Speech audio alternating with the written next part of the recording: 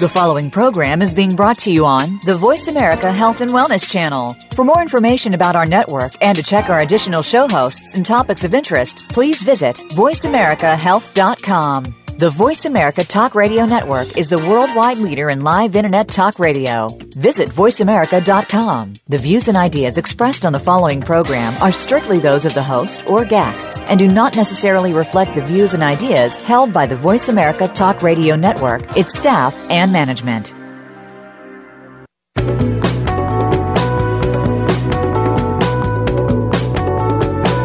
Are you interested in changing a part of your life? Whether it's finances, relationships, reducing stress, or just personal health, sometimes just changing a few small things can bring great rewards. Welcome to Moving Forward, Wellness One Step at a Time with Dr. Serena Wadhwa. We'll provide possible steps you need to see these improvements. All we ask is that you try them out. Now, here is Dr. Serena Wadhwa. All right, and welcome to our show today. It is a bright and sunny day, and we've got a bright and sunny guest today. This is Dr. Kimberly Lemke, and she's a licensed child and adolescent clinical psychologist. She has a private practice in one of the suburbs in Illinois, and has written a book called I Just Don't Get My Parents' Rules. So she's here, which is a children's book, and she's here to talk with us about parenting and expectations and, just all things related to that. So welcome, and thanks so much for coming on today's show. Thanks for having me. I appreciate it. Absolutely. So let's just kind of jump right into this, because as I was reading and as we had a previous conversation, I really liked some of the analogies and information pieces that you brought up. And, before we get to some of that, can you describe to the listeners how you conceptualize or how you see parental wellness? Sure. Parental wellness is mostly about awareness, that if we can just take a moment and just take a picture of where we're at emotionally and mentally, we just tend to start out our day better and structure our day better. So people who know me know that I'm a very visual learner. So I often think of it as each person having their own iced tea pitcher, lemonade pitcher, margarita pitcher, depending on whatever it is you like. I know that's the good one. And so what I tend to think about is if you visualize that, then what we have to do is we have to visualize that the liquid in it is kind of how much stress and how much emotions we're carrying with us for that day. So the one thing that I always tell people that they have to understand is that they only get one pitcher. They can't, no matter how persuasive, have multiple pitchers. What? I know. So you get one pitcher, and the size is standard. So, all of us kind of have a universal size standard pitcher, and then we kind of have to look at what is in that pitcher and what our day kind of starts out with. So when you conceptualize wellness in terms of parental wellness, you're talking about when a parent wakes up in the morning to look at where they're at in terms of this pitcher, mentally and emotionally, how full it is. Correct. Okay. Correct. And part of what helps kind of further clarify this idea is if you think about possibly before children. So before children, typically we're more responsible just for ourselves. So, maybe it's just getting ourselves up for work or, going to college or going to school. And so our pitcher might start off maybe a quarter full. So we go through our day and let's say, we're at school and we have an exam or we have to study. You can see how the stress is just going to start adding into that pitcher. And it's going to start increasing and increasing. So let's say, for example, you get to your exam and you realize you've studied for the wrong exam. You can sense that pitcher is going to start increasing, and therefore kind of the level of stress is going to increase. When it comes to parents, typically my feeling is that we start off already kind of a halfway. Like from the moment we wake up, we're almost already about halfway full. The reason is that most parents, when we go to bed at night or even in the morning, there's a part of us that's aware that we're still responsible for another being. And so what that means is, let's say there was a child who had a rough night's sleep. That adds into our picture because we are going to be up with that child. And so, again, if we've had, let's say, a nice evening where maybe we had a date night and we have help coming in the next day. For some strange reason, our children have listened to us this day. Whatever it might be. What? I know. That does not happen often, though, at all. But what happens is that once we start to get that feeling, then, our picture might be half full.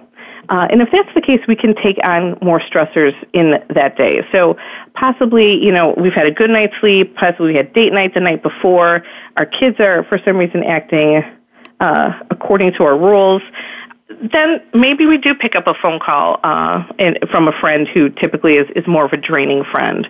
Or maybe we, have a conversation with an employer that we were hesitating having a conversation with because we just have more room in our picture to be able to do that. If you think of it on the other end, if let's say you have a child who is up all night, they're sick or you're up with them or they're crying or let's say you've been up doing feedings or whatever it might be. And let's say you also, for some reason, just for yourself, just felt like, I just did a really poor parenting job yesterday, or, there's so many things I wanted to do that I didn't do, or you had guilt or whatever it is. Then you wake up the next morning and you're probably already about 3/4 full. And so if you can picture that, then what that means is that I need to use that image in my picture and then decide what the rest of my day is going to look like. So on a day that I've been up all night the night before, let's say I'm not feeling well, let's say if just for some reason I'm feeling stressed out about something or guilty about something or just like I'm not being a good parent, then what I need to do is I need to just have a low-key day and just have limited expectations for myself. And the key is not lowering your expectations. It's just having realistic expectations. So to say, you know what, I have a 3/4 pitcher full of stress and emotions. If it gets to the top, it overflows, and then I feel overwhelmed. I feel stressed. I just kind of, check out. And so when you're that close to the top, then really the key is you just have to allow yourself that day to just kind of have a low-key day. Try not to take on too many other stressors. I would probably avoid grocery stores. I would avoid, friends who, when you're out with them, are what you feel is like the perfect parents. And I would just allow yourself just to kind of be you and do you that day. So there's a lot of different things that you mentioned in there because it sounds like, this analogy of a picture makes it very clear. And it sounds like, for listeners out there, one thing that you're suggesting, and I think that, and maybe you can offer this as an example, is that most parents may not really take the time to kind of figure out where they're at in any given morning. Absolutely. Okay, so this is something that you've actually seen in clinical practice. Absolutely. I've seen in clinical practice. I'm a mother of 3.5-year-old twins, so I get it. So I try to walk the walk and talk the talk because I get the stress of this completely. And I do. I think just the awareness of yourself as a parent is just so key because as long as you can set kind of realistic expectations for yourself and know where your stress level is, it just makes the days go by that much smoother with the understanding that the days aren't going to be smooth, but just possibly smoother. Well, and I think that's key, is that recognizing that you are going to feel some stress, and at the same time, there are ways that it doesn't have to be completely overwhelming. Absolutely. Absolutely. And, of course, that margarita pitcher analogy might be useful some days. Right. The iced tea lemonade pitcher might be useful other days. Absolutely. Or a combination of all. A combination of all.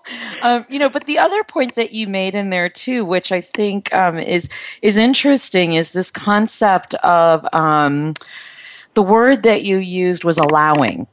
Like when like a parent recognizes that, the night before that, they've been up, let's say, most of the night with their child because they've been sick or the child had nightmares or whatever the case may be. And so the parent has been up and they wake up in the morning and they're feeling, obviously more tired than usual or more fatigued or just more irritable because they haven't gotten enough sleep. And just allowing themselves not to go to the grocery store that day, or allowing themselves not to be a perfect parent, or allowing themselves not to hang out with perfect parents. Absolutely. The notorious perfect parent, which I have yet to meet, but absolutely. Yes. I mean, there isn't such a thing. What? No. Behind closed doors, you get a very different view of kind of parenting. But the truth is, a lot of parents, we see, a neighbor next door who's, always doing arts and crafts, with her kids. And then we look at ourselves and we say, gosh, I don't even like him to paint in my house because it's a super mess.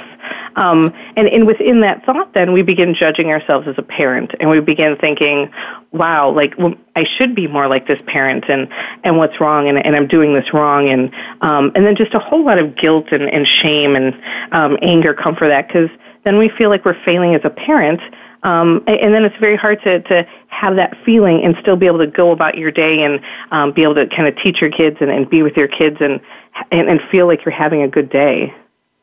And and I think that's a really great topic too that I want to come back to, and just to kind of jump back to this concept of allowing yourself. What this notion of being able to allow yourself to not have to go to the grocery store, to not have to be the perfect parent.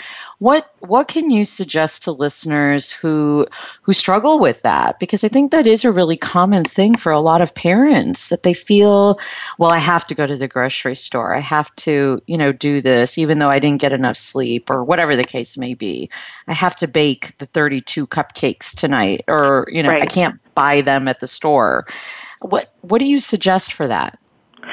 Well, I think a parent has to look at the reason as to what's making it hard for them to allow themselves a down day, or not even a down day, but just kind of some permission to, not go shopping, or permission to allow their kids to watch, a couple shows on TV without guilt, or, allowing a parent to, just go outside with kind of yoga pants and a T-shirt and not feel like they have to, be all dressed up at the park and things like that. And typically, what happens is that you'll notice that we just kind of have internalized beliefs about what a good parent is, and that internalized belief is then what allows us not to do things. So if I have either from, family or friends or, society, if I believe that, a good parent cooks 36 muffins, I don't cook, so I don't even know how many muffins are in a pan, but if let's say it's 36, then part of what happens is that my expectation is that I do that. And so if I allow myself not to, then I have to deal with the disappointment in myself. And we don't like to feel disappointed in ourselves. It feels really bad. So to avoid doing that, we try not to disappoint ourselves or disappoint others, but in doing that, we kind of fill that pitcher too high, and then once it's too high, we actually just shut down. And then not only is there no baking 36 cupcakes, but there's, less of a desire to eat, or, not even want to throw something in the microwave or cook anything, because we've drained ourselves so much by not allowing ourselves, the permission, to just, kind of relook at our expectations for ourselves. And then unfortunately, if we do that too often, trying to avoid being uncomfortable, then we do shut down. And on that note, we're going to take a quick break, and we'll be right back.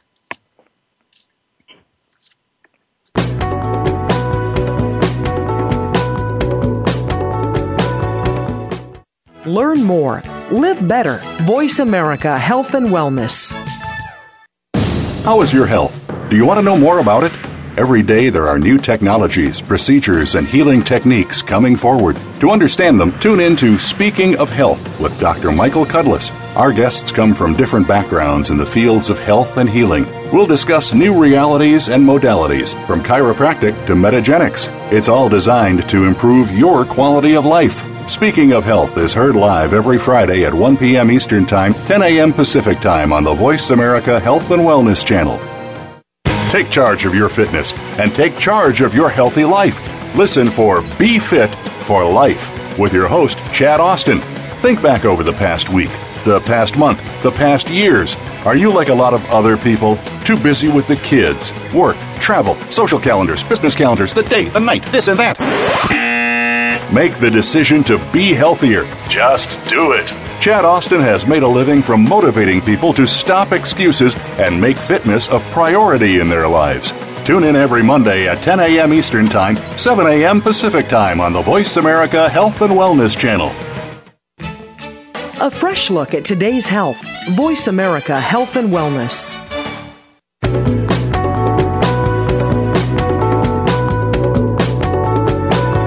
You are listening to Moving Forward, Wellness One Step at a Time with Dr. Serena Wathwa. If you have a question or comment for the show today, please call us at 1-866-472-5792. That's 1-866-472-5792. You may also send an email to Dr. Serena Wathwa at gmail.com. That's Dr. Serena, WADHWA, at gmail.com. Now, back to the program. All right, and thanks for staying tuned with us. If you are just joining us, we're talking with Dr. Kimberly Lemke about the parental picture and wellness. And, you know, you gave this great analogy about parental wellness being like this pitcher, and depending on the day, it could be margaritas, it could be lemonade. I really like this analogy, of course, and and just kind of being able to assess, as a parent, being able to assess kind of how full that pitcher is, and then kind of gauging the rest of your day depending on that. And before we took this break, one of the things that you mentioned is that parents really don't give themselves permission to not do certain things. And the thought that came to mind for me was that how do expectations fit with that, or parenting in general, or with this pitcher analogy? Can you talk a little bit about expectations? And, you brought up also this idea of internalized beliefs. I'm wondering if you could talk a little bit about all that. Sure. So the first thing when it comes to expectations, again, is we have to be aware of it. Most of us aren't aware. We're creatures of habit, and we just kind of do as we think we're supposed to do. So even to ask somebody what their expectations are for parenting, sometimes parents have never thought of that. So even for them just to sit back for a moment and reflect on, gosh, I don't know, what do I expect of myself as a parent, and what did I see? What was I exposed to as a child? What did I see my parents doing, or parents in the neighborhood doing, or when I look at my social group, what are my expectations for them as well in terms of parenting? And by asking those questions, a lot of times, parents can start to identify what their own expectations are for themselves. And expectations, examples can be really anything. There's thoughts that parents feel or think that really disturb them. So even starting with infants, it's, that I'm going to instantly feel attached to my child. That doesn't necessarily happen all the time. So, this kind of little being comes out and we don't necessarily automatically attach. That doesn't make us poor parents. That doesn't make us bad parents. That doesn't make us unloving. It's just there's a new life and we're in a new role and we're trying to figure out how to adapt to that. And so that's an expectation people have. There's expectations like there's going to be terrible twos, or oh my goodness, like I'm not going to be able to make it through the twos. I'm never going to let my child watch TV. TV's bad for them. I will enjoy every stage of life because it goes by so fast. And that's just not the case. We'd like to think that's the case, but more often than not, how we expect things to be are not how they end up being. I have one example from a dear friend who's probably listening, and I'll probably get a phone call later about this, but so I expect that. But before I was going to have my twins, I had called and I had just said, can you tell me what it's like to have a baby and to what it's like to have kids, because I hadn't had any. And her response was, Kim, it's like Christmas morning every time you're with them. Now, I had worked enough with kind of postpartum parents and was a psychologist at that time, so knew that didn't sound totally accurate, but I thought, wow, all right, like that sounds good to me. I like Christmas. So, I was looking forward to it. And, the babies came and love them dearly and brought them home, and then it began. Then we have the screaming at night and the up every, one's up, the other one's asleep, one's up, the other one's asleep. And I just remember my husband and I one time, it was probably about 2 a.m., and we had just laid back down after feeding one of the babies, and the other one started to cry, and we just looked at each other and we said, Merry Christmas, Merry Christmas. And there might have been a not so nice word in there as well. But the truth is, it just didn't feel like Christmas, and we were able to look at it and laugh at it, but I think a lot of times, that a lot of parents think that that's how it's going to feel, that every moment's going to feel like a gift or it's going to feel exciting. And if that's the expectation, then when you get frustrated at your child because they're crying, or when you don't understand what they need, or they're not letting you sleep, and you get angry or frustrated, then on top of the anger and frustration, parents then feel guilty about it. And a lot of the time that I spend processing with my patients in sessions are also, why is there guilt? Is it okay to feel angry? Is it okay to feel tired? Is it okay to, at one point just not like your child? And all those things are so normal. And I think, parents don't talk about it because they're afraid of the stigma that's attached to it. But all of that is so normal. And, I'm glad that you said that, because I know that I've had clients too that have expressed similar feelings, and oftentimes I've expressed to them that these are just normal feelings that you're experiencing, because it's a reaction that you're having to a situation, and that doesn't make you a bad parent. Absolutely. It's just it's a feeling that you're having to a situation. And, I'm very curious about that, because like what you said, there is that it kind of fits in with that expectation that you're mentioning. Like, it sounds like there is then this expectation, like, oh, I'll never have a bad feeling towards my child. Right. Kind of a thing. So, for like listeners, that are tuning in and, are curious about how to move forward in their own parental wellness with this image of this picture, and want to become more aware of their own expectations. I mean, obviously, coming and talking with someone is something that they can do. But what might be like a smaller step that they can start doing in that general direction? Sure. So I think one of the main things, and one of the most helpful things that I practice and that I truly try to have, friends and patients practice, is setting realistic expectations. Okay. And so the expectations that I often share with patients who, their expectation that they feel is realistic is, I want to get up and take a shower and get dressed and get ready and maybe have worked out, but before the child wakes up, and then I want to have like breakfast on the table, and then I want to be able to eat, and then have anybody ready to go shopping, and then after we go, and it just goes on and on and on. And to them, they're thinking that that's a realistic expectation. So wow. I really try to slow them down. And I tell them and I share with them that my expectations when I had my twins I had 3 of them. My 3 expectations for myself is that I had to put my contacts in for that day. I had to change out of my night clothes. That didn't mean I have to be in nice clothes. It just couldn't be in the clothes I slept in. Nice. So I had to change out of whatever clothes I slept in, and I had to brush my teeth. And those 3 goals, as long as they were accomplished during that day, I felt good about. So very simple. Very simple. And what happens is that the more success you feel, and the more you feel like you're accomplishing your goals, just the better it feels. So I always have patients, I'll have them write down, their goals, and I usually get, at least about 15 items for the day. And then I have them break those down farther and then break them down farther. And then, we end up breaking it down to probably about 3 goals or so to set. And after they've broken it down and they've simplified it, they just feel better because it's doable. And then they don't feel the anger at themselves or the guilt at themselves. And if they do those 3 things and it starts to become easy, then you add on another one. But you start out incredibly simple.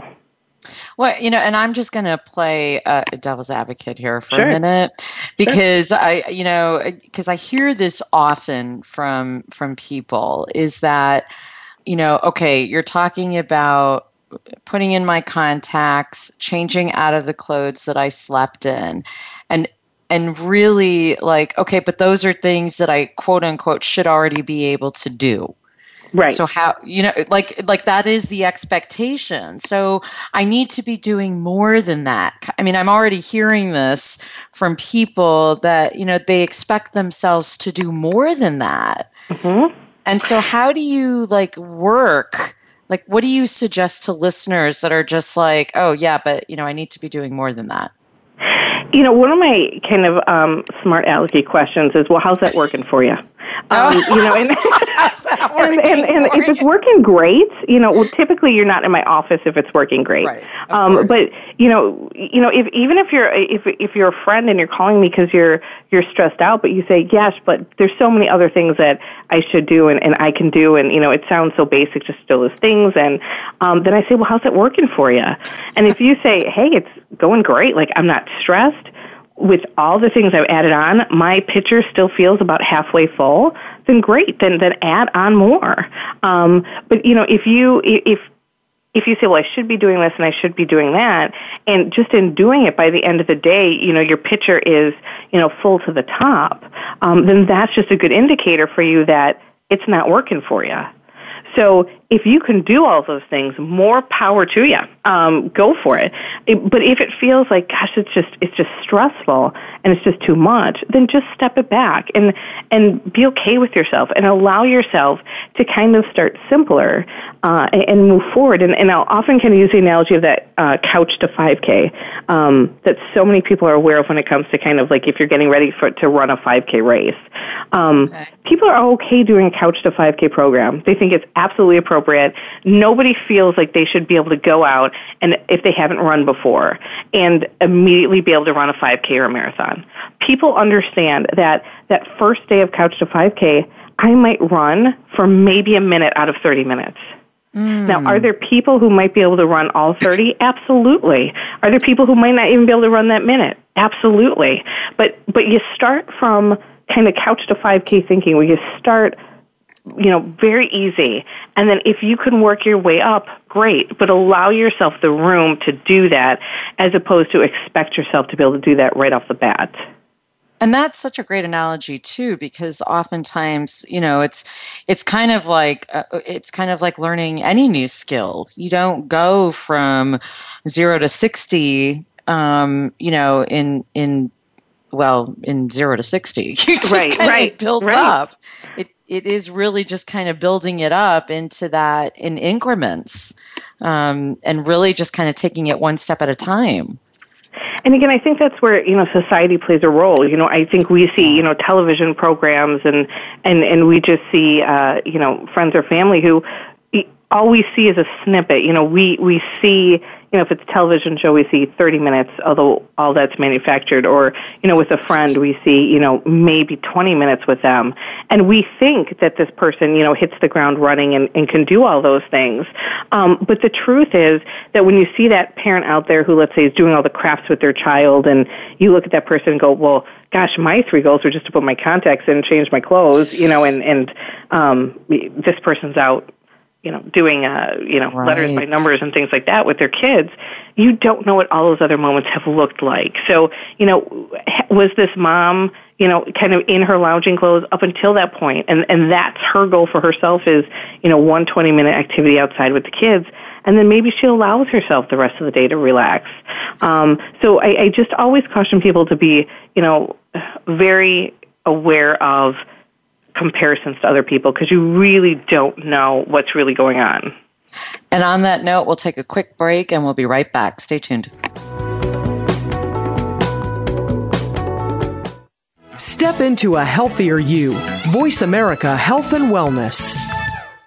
You read about it in health news every day. Cancer rates are going up. Obesity in the U.S. is on the rise. Heart disease and diabetes are top killers every year.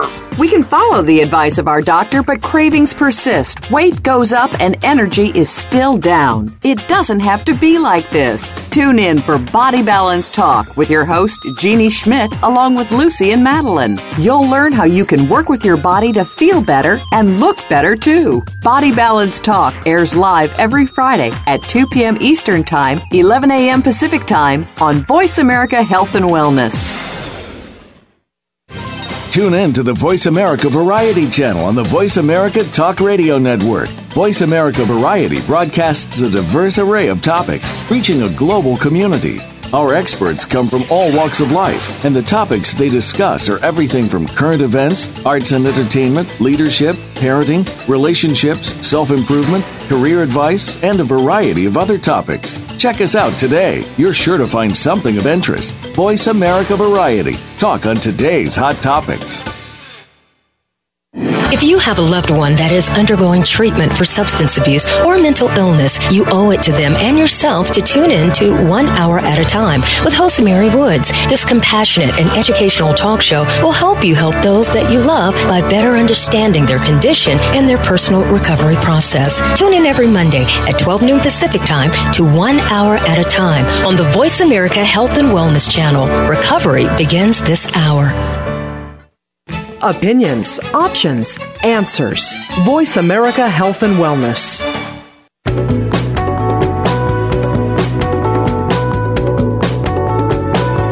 You are listening to Moving Forward, Wellness One Step at a Time with Dr. Serena Wadhwa. If you have a question or comment for the show today, please call us at 1-866-472-5792. That's 1-866-472-5792. You may also send an email to Dr. Serena Wadhwa at gmail.com. That's Dr. Serena, Wadhwa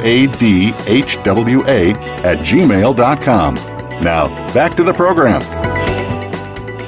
All right, and thanks for tuning in. And if you're just joining us, we are talking with Dr. Kimberly Lemke about the parental picture and wellness. And no, that's not a baseball term. That is a term referring to this wonderful analogy about just parental wellness and how to kind of keep your own sanity, basically, when it comes to parenting. And so we kind of talked, for the last couple segments about expectations and about really becoming aware of your own where you're at day by day in terms of how full or how depleted you feel. And, one of the things that I was curious about that may come into play into this is how do a parent's sense of who they are come into play in terms of how they parent their children? Does that make sense? Yeah. So kind of, how does their own sense of self affect kind of how they're parenting or seeing their children's behaviors?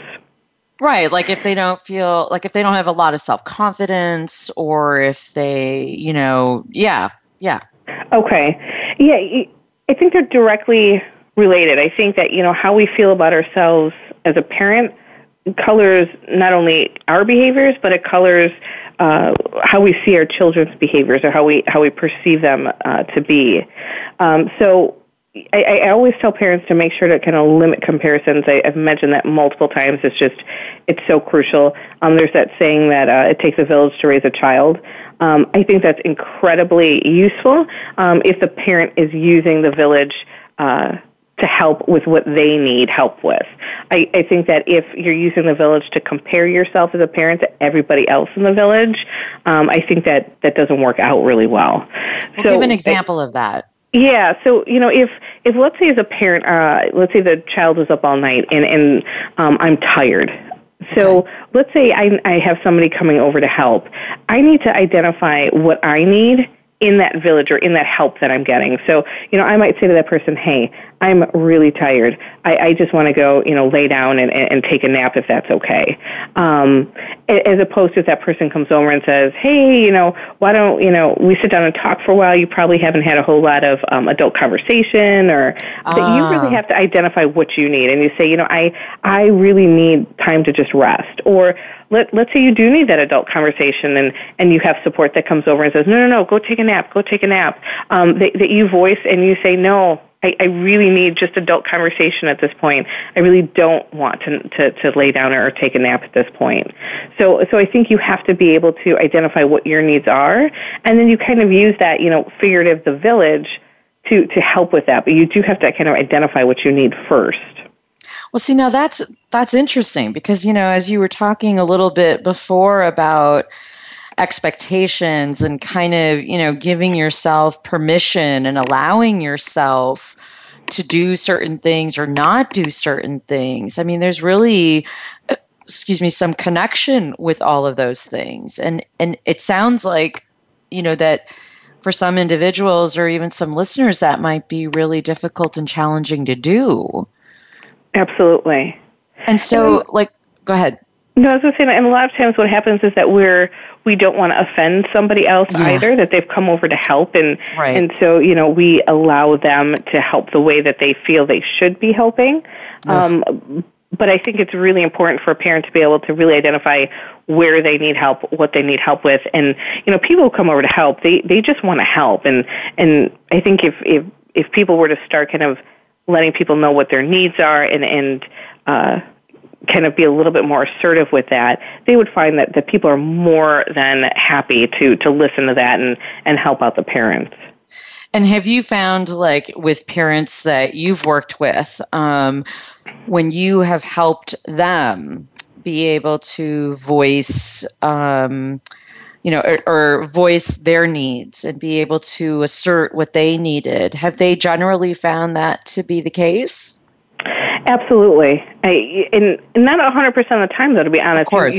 You might have some more difficult personalities who might say, well, I don't know how to do laundry, or, I'm not here to do that, or, and you might find that, and that's okay. Right. You still need to kind of express it, and if that person says, well, hey, I don't know how to do laundry, then you say, okay, no problem, I'll sort of load in, but then maybe I need a nap is the next thing, and so you voice that. So, 95% of the time, there's really no issue when somebody assertively asks for what they need.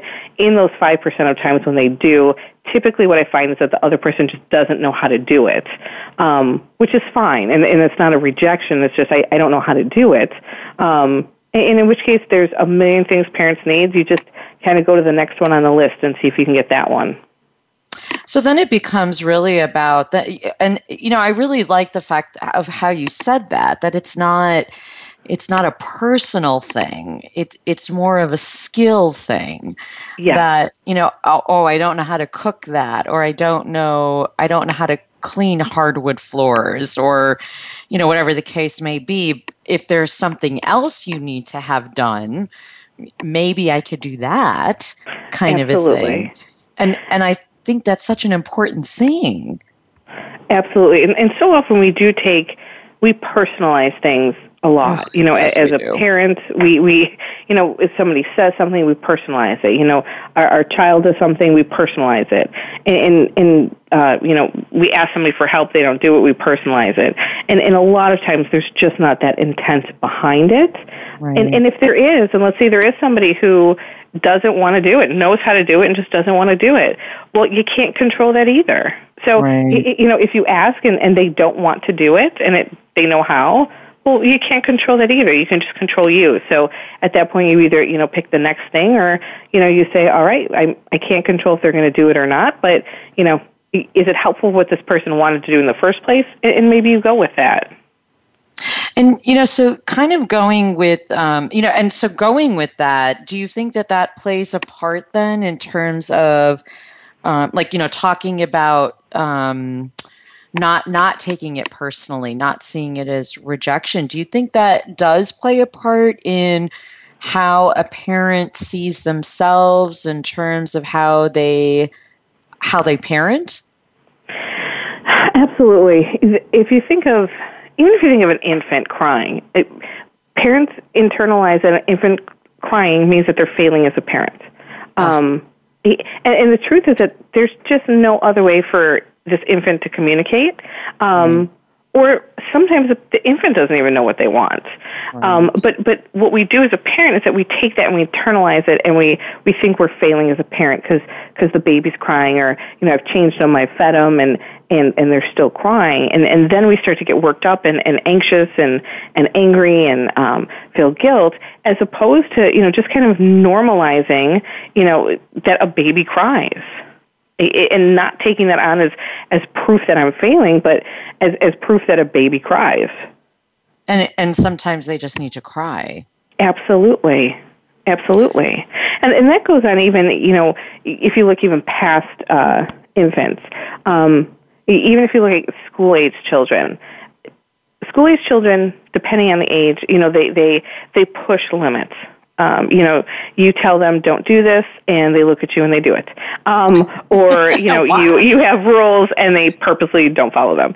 And a lot of times we look at that as a parent, we're like, what are we doing wrong? Or what's wrong with my child? Or gosh, I'm not a good parent. I did not teach my child how to follow directions, so therefore I'm a bad parent, or I'm failing as a parent. And so we kind of take that child's behavior and we internalize it as proof of, see, we're not doing the right thing. And I think what we have to do as parents is we have to look at it and we have to normalize it as it's kids following normal and healthy developmental milestones. Your school-age child should be pushing limits. Now, again, as a mother of 3.5-year-old twins, I don't like it. I wish they wouldn't do it as much. But I look at that when I say, no, and they do it, I look at them, again, as pushing limits to try to get a better sense of themselves, kind of who they are in this world. And kids really push limits because they need to learn and they want to learn what happens if I don't listen. And so they push those boundaries and they push those limits because they need to learn that. And because they feel safe with you as a parent, they push those limits and they trust that the consequence that's going to come is going to be a fair, I don't want to say kind, but a fair, loving response. Because they trust you to do that. So they trust that, if they push a limit and they yell, and you yell, that's not you failing as a parent. That's you, trying to teach your child again, when you push this limit, you make mommy angry or you make daddy angry. And then there's a consequence for that. And so the idea here is so that's one example of a normal development milestone, is that school-age children are going to push limits, and they're going to test boundaries, and they're going to see how far they could push the envelope. And that doesn't mean that you as a parent are doing anything wrong. It's more about them having to go through this milestone, having to learn what happens when they do this. Exactly. Okay. And so on that note, we're going to take a quick break and we'll be right back. Stay tuned. Real Life Solutions. Voice America Health and Wellness. The largest syndicated alternative health talk program has come to the Voice America Network. The Dr. Bob Martin Show is the program that will answer your health questions and help you to heal your own body of many different ailments. Each week, you'll hear the answers that Dr. Bob gives to his callers that help them to be their own doctor most of the time. We'll also discuss developments on the healthcare front and what you need to do to keep your body in top form. The Dr. Bob Martin Show airs Wednesday mornings at 9 a.m. Eastern, 6 a.m. Pacific on Voice America Health and Wellness. Opinions, options, answers. Voice America Health and Wellness.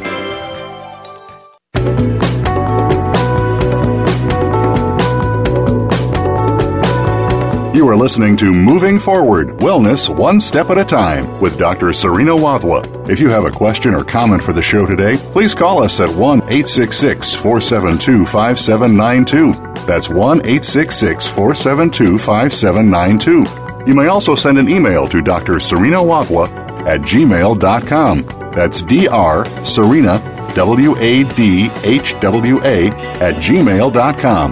Now, back to the program. All right, and welcome back. Thanks for joining us. We're talking with Dr. Kimberly Lemke about the parental picture and wellness. And right before we went to break, you started talking about normal developmental milestones. And, one of the ones that you had talked about is with school-age children, that they are going to, kind of push the boundaries with parents, and that is normal. And it doesn't represent that parents are necessarily doing anything wrong, and that there is going to be consequences, and then that's okay. Absolutely.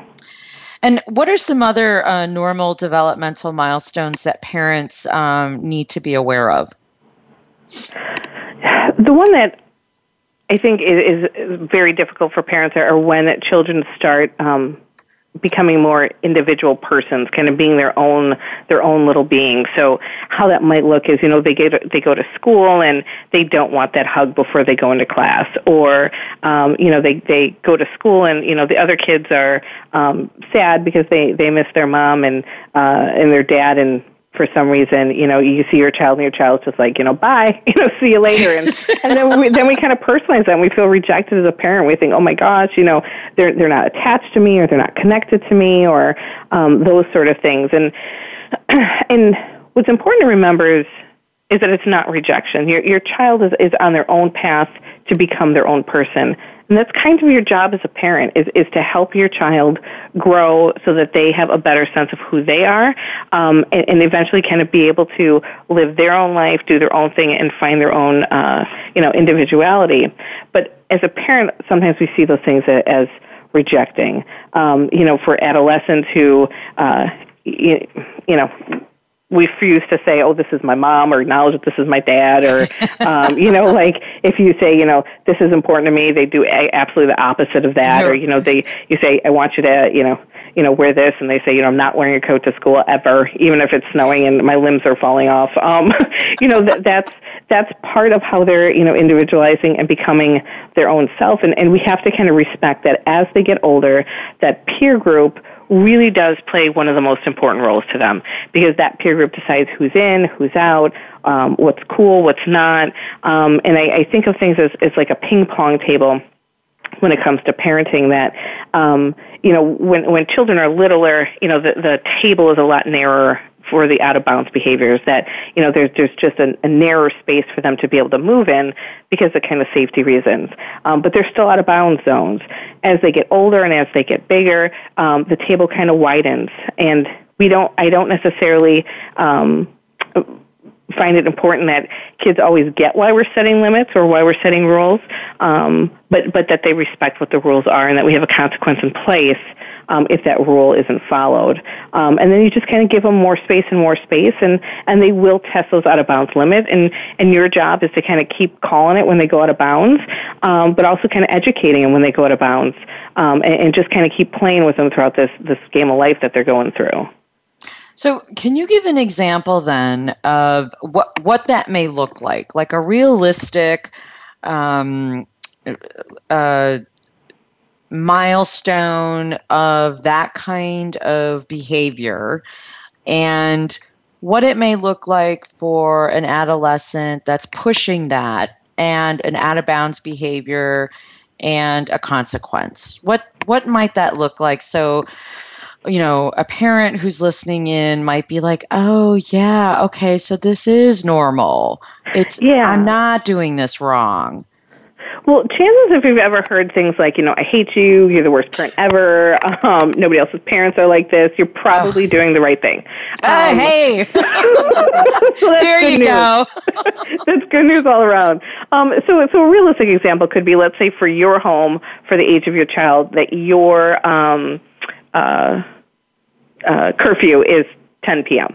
And so you say to the child they need to be home by 10 because you set that as your limit, because usually after 10 no good things happen for a certain age group. So what happens is, you set that limit, and you're, let's say 15-year-old goes out, he's having fun or she's having fun, and, it's 10 o'clock, and they think, well, hey, it's 10, nobody else's is 10, so I'm not coming home. And so what they do is, let's say they come in the door at 10:20.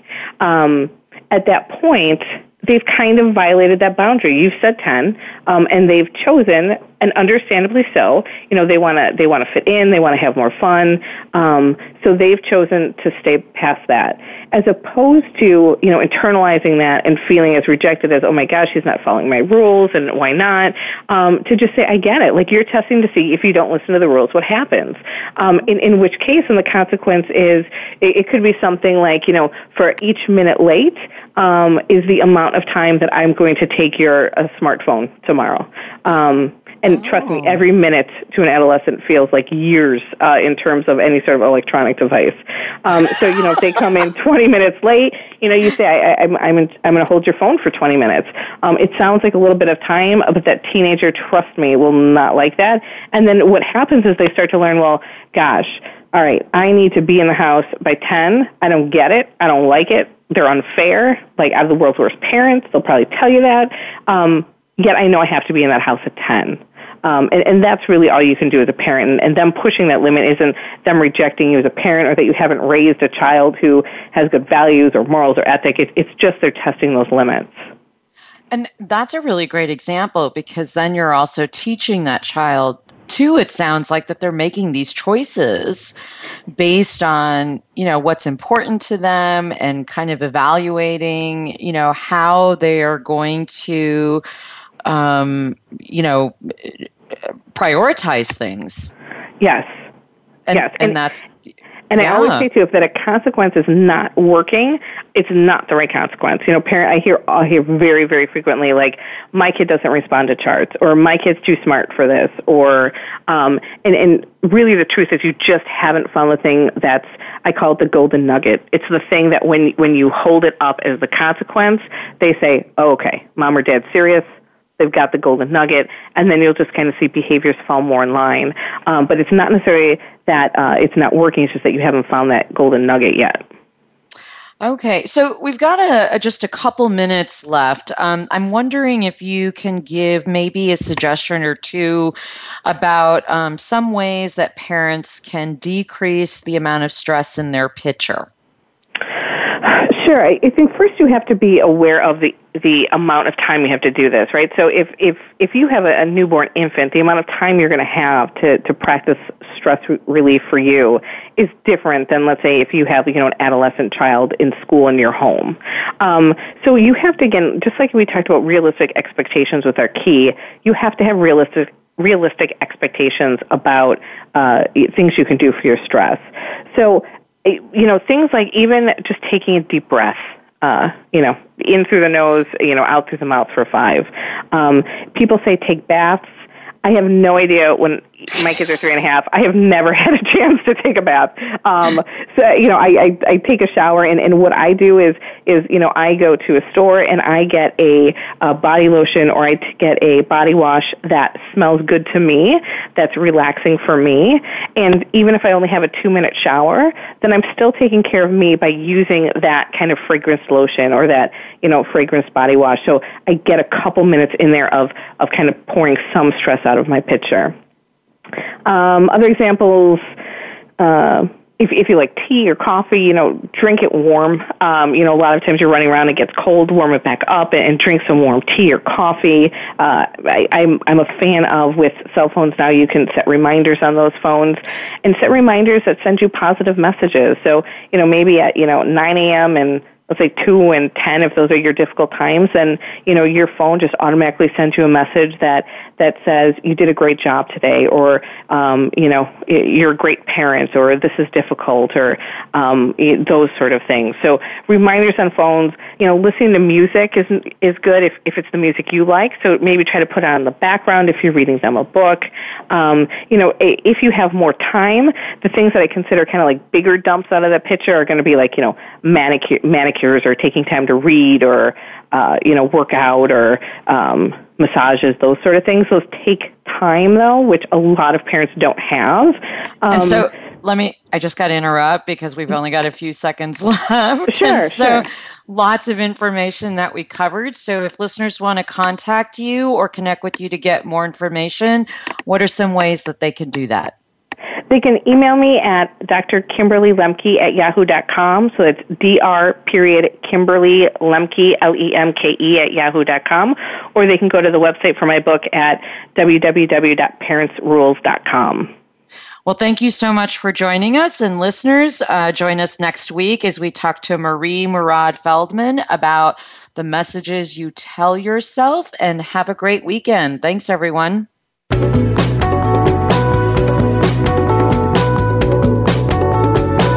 Thanks again for making the first of hopefully many changes this week by tuning in to Moving Forward, Wellness One Step at a Time. Dr. Serena Wadhwa hopes that you'll join her again next Friday at 1 p.m. Pacific Time, 4 p.m. Eastern Time on the Voice America Health and Wellness Channel. Have a great week.